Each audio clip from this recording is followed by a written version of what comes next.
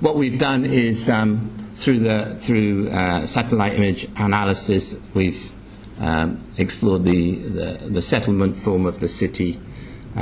In fact, most of the city is laid out on the basis of the old 50 by 100 foot plots that the British originally established, but often in an unplanned way. So the area itself will be laid out by a moonlighting surveyor, but you'll find that the roads in one area don't meet the roads in the other. So it works all right locally, but globally it doesn't work very well at all. So the circulation system is pretty poor.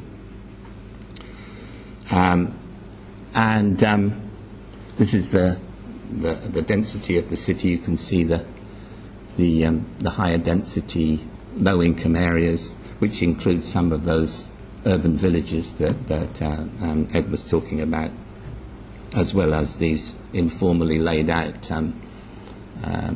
developed areas.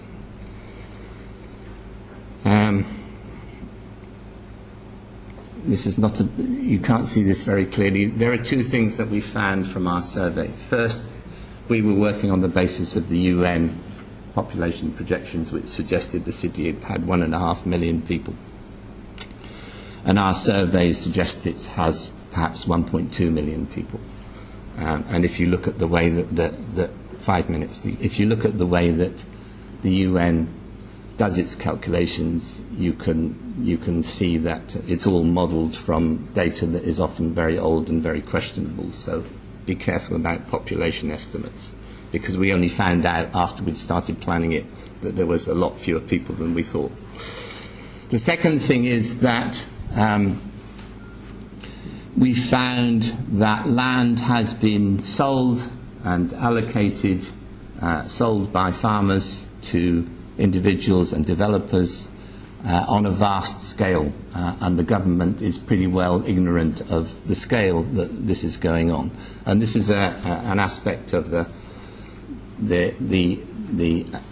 if you like, lack of clarity about land tenure in places like Nigeria and many places in Africa, most places in Africa, because traditional land rights still have a very important role.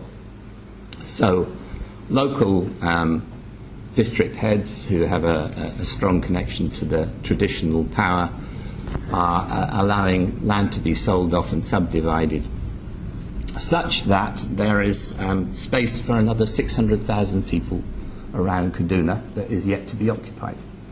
And Malcolm, where are you? Where is Malcolm? Malcolm is Malcolm was responsible for doing the plan, the spatial development plan, and we suddenly discovered, wow, there's already space for 600,000 people, which has kind of affected the way we've planned it. But there are two aspects to this. One is that the government has to get to grips with the tenure issue, and the second that because of the survey that we've done, it's allowed us to make very good contacts with local communities and therefore to play an intermediary role in trying to negotiate some of the conflicts that are actually going on at the moment.